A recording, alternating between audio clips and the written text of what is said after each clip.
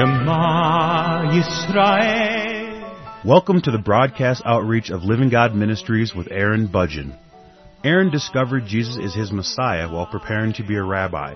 He now teaches for several organizations and is the teaching pastor for Living God Ministries.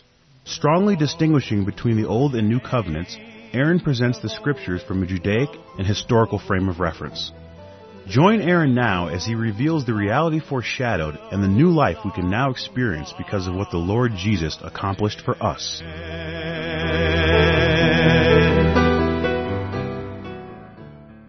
When looking at the world that is around us and examining the complexities of the earth that we are a part of, it's very difficult to say that there is not a God, just because the evidence is overwhelming that given the complexities of what we see, the design that is clearly apparent in all things that are alive, there must have been a designer. And when people recognize this, the next conclusion is to say that there must be a God. And if there is a God, then the next thing that we have to confess and admit is that we don't know this God, that we have no connectivity with this God, that we don't even know if this God knows us. There is an emptiness that immediately begins to show itself when we discover that there is a God, because through the discovery that there is one, and in discovering the evidence that shows that there quite likely is one, through this discovery, then by default we must also acknowledge that we don't know who He is. And so when this reality begins to set in many people's lives, when people acknowledge this reality, that they probably don't know who this God might be, then if they are going to take that seriously, then it is natural for them to try to pursue some way in which they can be restored to this God, or they can be connected with this God, or find some way to have some relationship with this God of some kind, find out who He is and perhaps what He thinks about the world that He has created and the condition that it's in. And so when this happens, then it is at this time that people will often go to a church, or they will go to a priest, or if there isn't a priest at their disposal, then they'll find somebody who they can set up as a priest. And throughout the course of history, many cultures have done that. People have set up priests, they have elected other people to be priests, and their role in the culture then becomes a role of finding a way to establish some connectivity between the people and their God. That the priest then functions as a representative of the people before their God. And these priests can either be man-made, made by other men, made by other people who just decide that somebody is going to fulfill that role, or they could be a self-made priest. They could be a person who decides to just simply meet the needs that they see around them by declaring that they are priests and that they have some special access to God in some way, in some capacity, and so because of that, this priest should perhaps be hired by the people to provide this service for them, and they often call what they do services in order to emphasize the fact that they are performing a service for which they should receive compensation for. And what this normally entails is some form of an altar through which people can present sacrifices or offerings or gifts of some kind in order to get God's attention. And these sacrifices or offerings are also used by the priests in order to sustain themselves and sustain their operations, to be able to continue to represent the people before God or the God before the people. Either way, that becomes the existence of a priest. The Levitical priesthood was quite unique because the Lord our God, the true God, the real God, the one who demonstrated His reality through the plagues in Egypt and through the exodus of the children of Israel and the establishment of the country, the nation of Israel, this God established a priesthood Himself. This was a God-ordained priesthood, the Levitical priesthood, where the people functioned as representatives of the people before Him. As a representative, their function or their purpose was to ensure that the people would follow the proper protocols in presenting their gifts and sacrifices in order to request atonement for their sins, to request some form of mercy. Now this atonement that the people received was a covering over sins. It certainly did not take the sins away. It simply covered them up and said, well, we're going to cover them and so we don't see them right now. They are still there, but this is what we can do with what we have right now. And that was the role of the Levitical priest. And they were very suitable for this. They were very suitable for this purpose because they also committed sins. They also had sin in their lives. They also had weaknesses. They also struggled with temptations, and so they also would have to present sacrifices and offerings on their own behalf. And so they certainly could relate to the people in a very unique way, unique in comparison with many of the other priests throughout history with other faiths that have always tended to assert themselves as being special or unique, that they had found a way to overcome sins in their life, that they were holy people just in and of themselves. But the Levitical priests were quite unique in that they recognized that they had sins that they struggled with just as the people did, and so because of that they were able to deal with the people in a very special way. They could connect with the people in a very unique way. But something that is very important to recognize that I find many people are just simply not aware of is that at no time did our God ever make the claim that through the sacrificial offerings or the gifts that they would present through the Levitical priesthood, He never made the claim that they would ever be able to draw near to their God through that. That there was no way that they could ever draw near to the Lord through their gifts and offerings, that was not the means by which they could actually draw near to God. And what I mean by draw near to God, I mean to say that they could never really know their God as a result of that. They may experience some form of a connection or some bond perhaps through doing what God declared. However, that did not mean that they would know their God. That would only mean that they responded to what the Lord demanded at that time.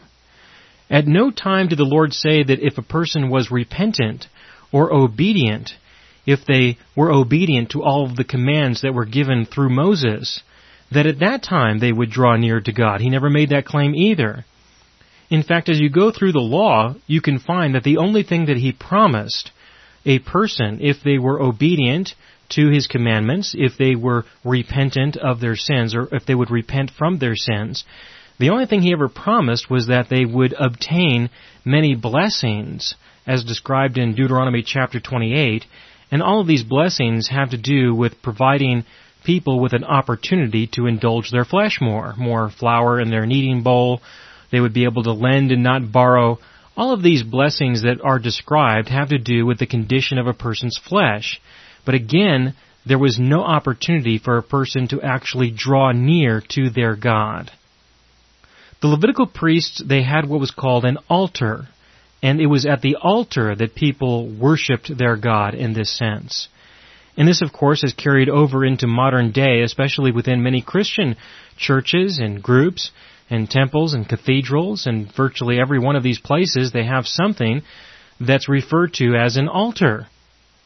And even though they may not explicitly call it an altar, many do call it an altar, it still exists, or a position in the church building, or a place somewhere there as part of the worship service is considered to be the holy place, or the place where a person could go to or come down to in order to present themselves, or to present an apology or a confession or a gift or something like that.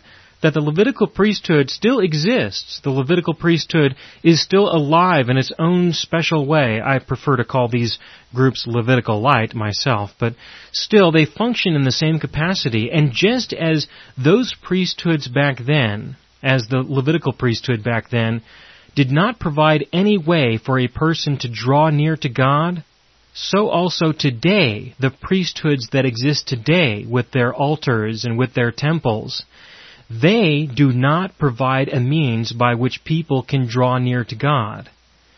And yet there are many people who do assert that belief, who claim that if you will spend time with them, that you will be drawn near to God, that they will help you draw near to God.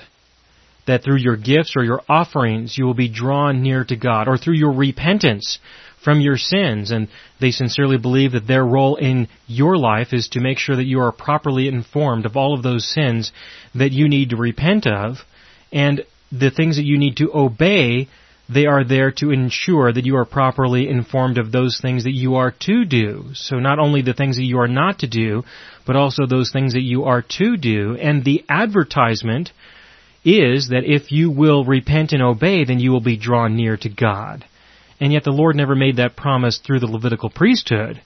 And yet today people assume that through these other priesthoods, or pastorates, or ministerial campaigns, that perhaps we can do it now where we couldn't do it before.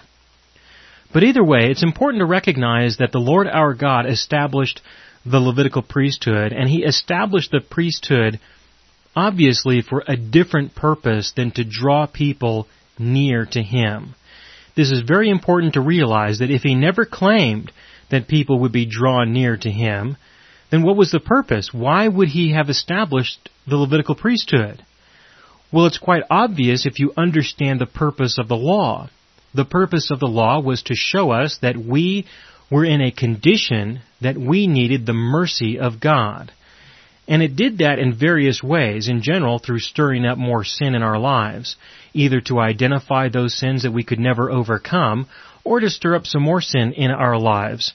Paul expressed that very well with the subject of coveting, and he expressed that in many places in the letters that he wrote that describes the law as being something that stirs up sin. And I have spoken about this subject at length in various programs that I have done as well, such as in the programs I did on spiritual warfare, or keeping His commandments, or the Sabbath law. There are many ways that the law will actually stir up sin.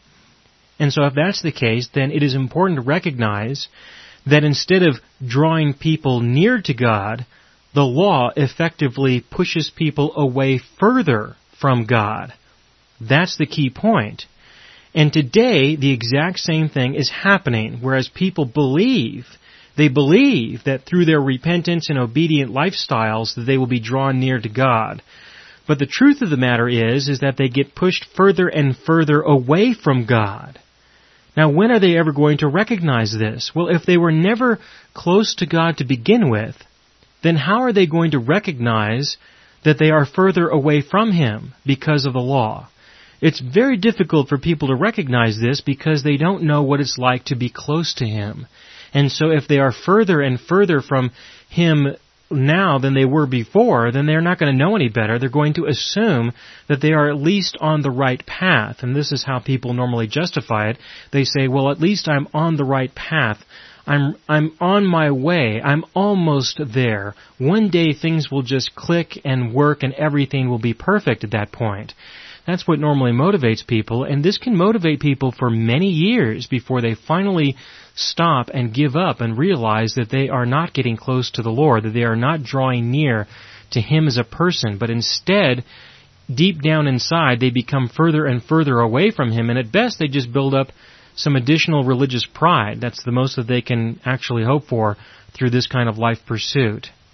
If that happens, if a person is fortunate enough to realize that that is what is happening with them, if they're fortunate, then they can turn away from that. But I find in most cases people don't go that far. Normally they just continue along this path of emptiness, and instead they concede by saying, well, one day I will go to heaven, and that will be the ultimate reality. But I got to tell you that you can be drawn near to your God now, and that is something that you can experience right now, that you do not have to wait to go to heaven to be close to your God, that you have been called to Him to begin to have a relationship with Him today, not later on in the future, that you have eternal life right now, and it will carry you on into eternity, that's for sure, but you can experience eternal life right now and today. I believe that the Lord established the Levitical priesthood for the purpose of pushing people further away from Him so that they would come to understand their total depravity and then be prepared to receive His mercy that He would provide through the next priest that He would establish once enough time was given for people to try out this other one. Once enough centuries went by, several hundred years would go by, that people could practice with and try out the Levitical priesthood to eventually concede to the truth that there is no way that they can draw you near to the Lord, then there would be enough to go on, enough evidence where the Lord could proclaim very clearly that there must be another way. And that other way was by establishing another priest that was completely separate from the Levitical priesthood, that had no place in the Levitical priesthood, that would never have any role in that priesthood, that was from a completely different tribe entirely. And that was the Lord Jesus. He declared the Lord Jesus to be a priest. But this is a very unique priest in comparison with a Levitical priesthood. This is not a priest who functions in such a way that he enables us to present our gifts and our sacrifices and our offerings before God, or in most cases our confessions or our apologies, which I personally believe fit in the same category. He does not exist as an intermediary in order to enable us to present something to God through him.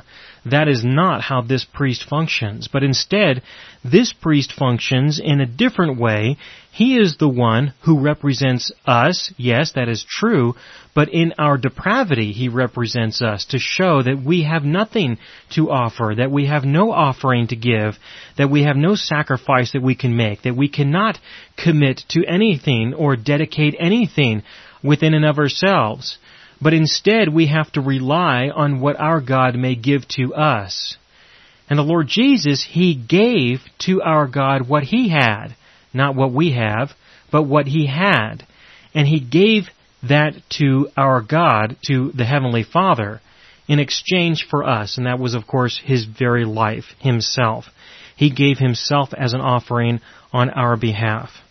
In Hebrews chapter 5, the writer speaks of this beginning in verse 1. In Hebrews chapter 5, verse 1, it says, "For every high priest taken from among men is appointed on behalf of men in things pertaining to God, in order to offer both gifts and sacrifices for sins."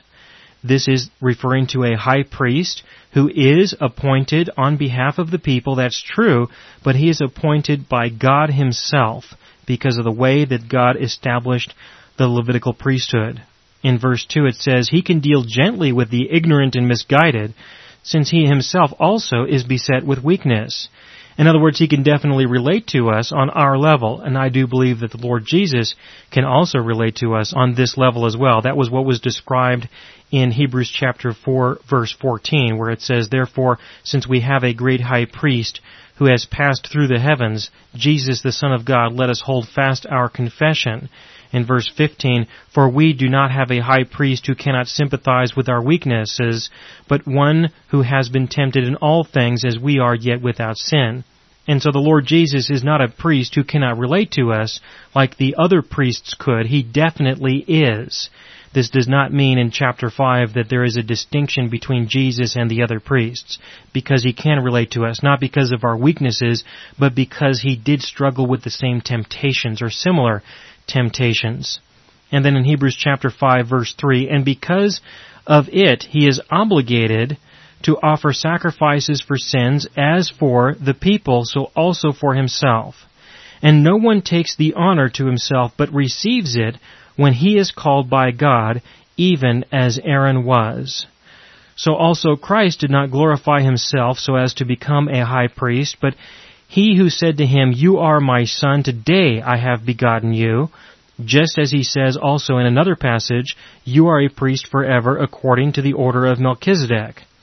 In the days of His flesh, He offered up both prayers and supplications with loud crying and tears to the One able to save Him from death, and He was heard because of His piety. In other words, the Lord Jesus, as a priest, He did give offerings, but it was His prayers, it was His supplications that He would be delivered from the death that He was about ready to experience on our behalf. And He was heard. And then in Hebrews chapter 5 verse 8, "Although He was a son, He learned obedience from the things which He suffered," and I will come back to that. In verse 9, "And having been made perfect, He became to all those who obey Him the source of eternal salvation," being designated by God as a high priest according to the order of Melchizedek. And so for those who will obey the Lord Jesus, as the people once obeyed the high priest of the Levitical priesthood, and obeyed the Levitical priesthood, and obeyed the laws that the Levitical priesthood was responsible for enforcing, For those who will obey the Lord Jesus, they can be saved, because those who obey Him, He is the source of eternal salvation for them. Those who obeyed the Levitical priesthood, or the high priest of the Levitical priesthood, were not going to receive eternal salvation. They could not provide that. They could not be the source of that. If you go through the law, there is no place where it is written that through your repentance or obedience you would have eternal salvation. In fact, if you were to obey all of the commandments, every one of them perfectly, and never sin, you still would not receive eternal salvation, because there was no opportunity to receive eternal salvation. The Levitical priesthood did not have that authority, and God never made that promise. This is unique. Through the Lord Jesus, we can receive eternal salvation. This is why our God had to present another priest for another priesthood that was completely separate from the Levitical priesthood, because the Levitical priesthood was not set up for the purpose of being the source of eternal salvation. It was set up for the purpose of demonstrating to us that we could not receive eternal salvation, that it was not possible.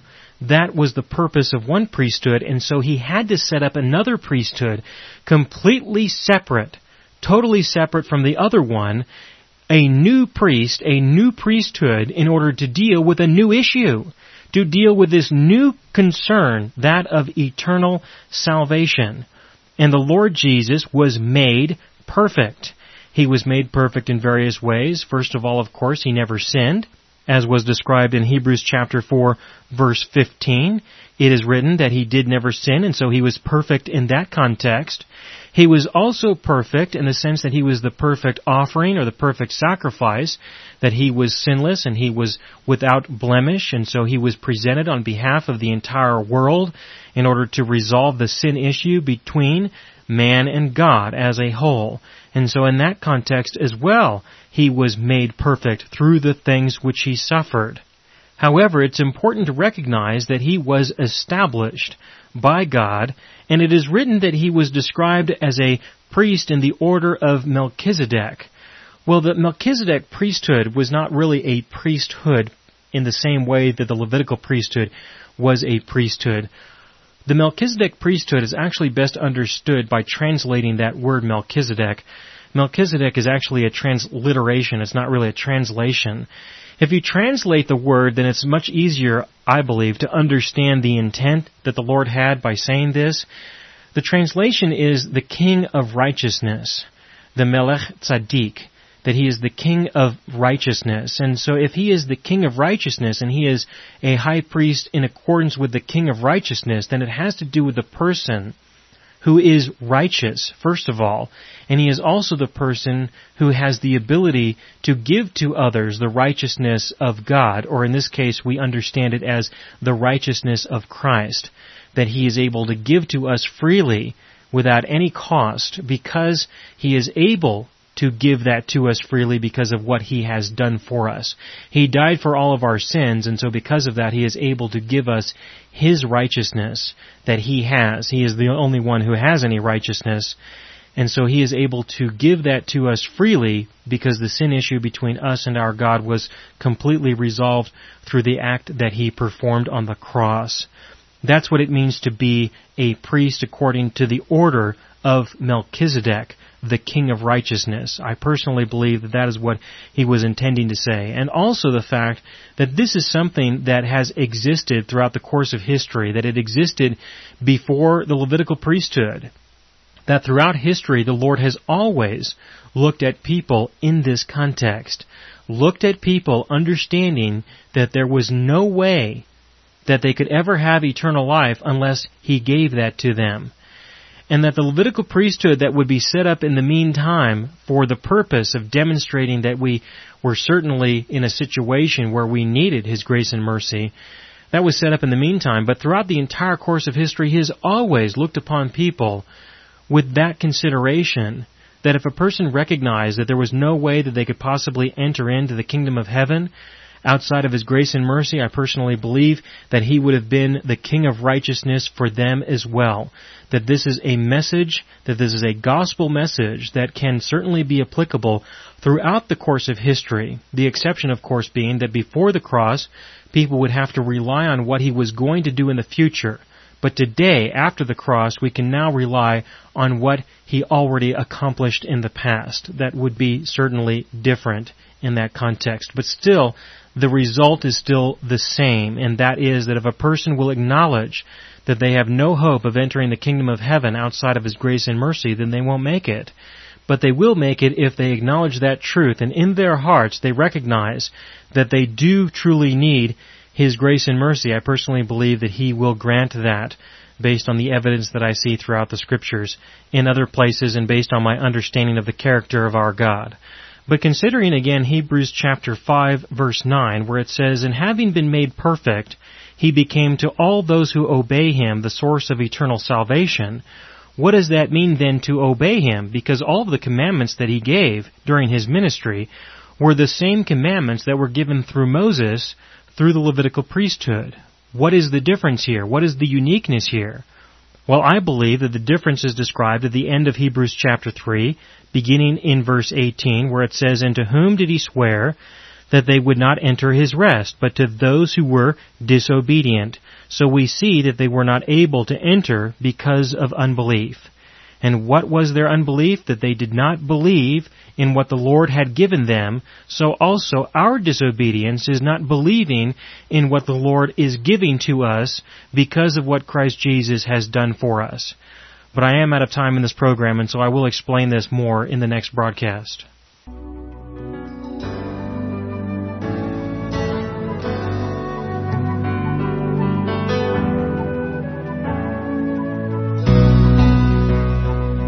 You have been listening to the broadcast outreach of Living God Ministries. You can hear all of our programs for free through our radio archive at livinggodministries.net. That is, livinggodministries.net. Do help us develop new radio programs and continue broadcasting on this and other radio stations. Send your contributions to Living God Ministries, P.O. Box 38353, Colorado Springs, Colorado 80937, or use the donation link on our website, livinggodministries.net. That is, livinggodministries.net.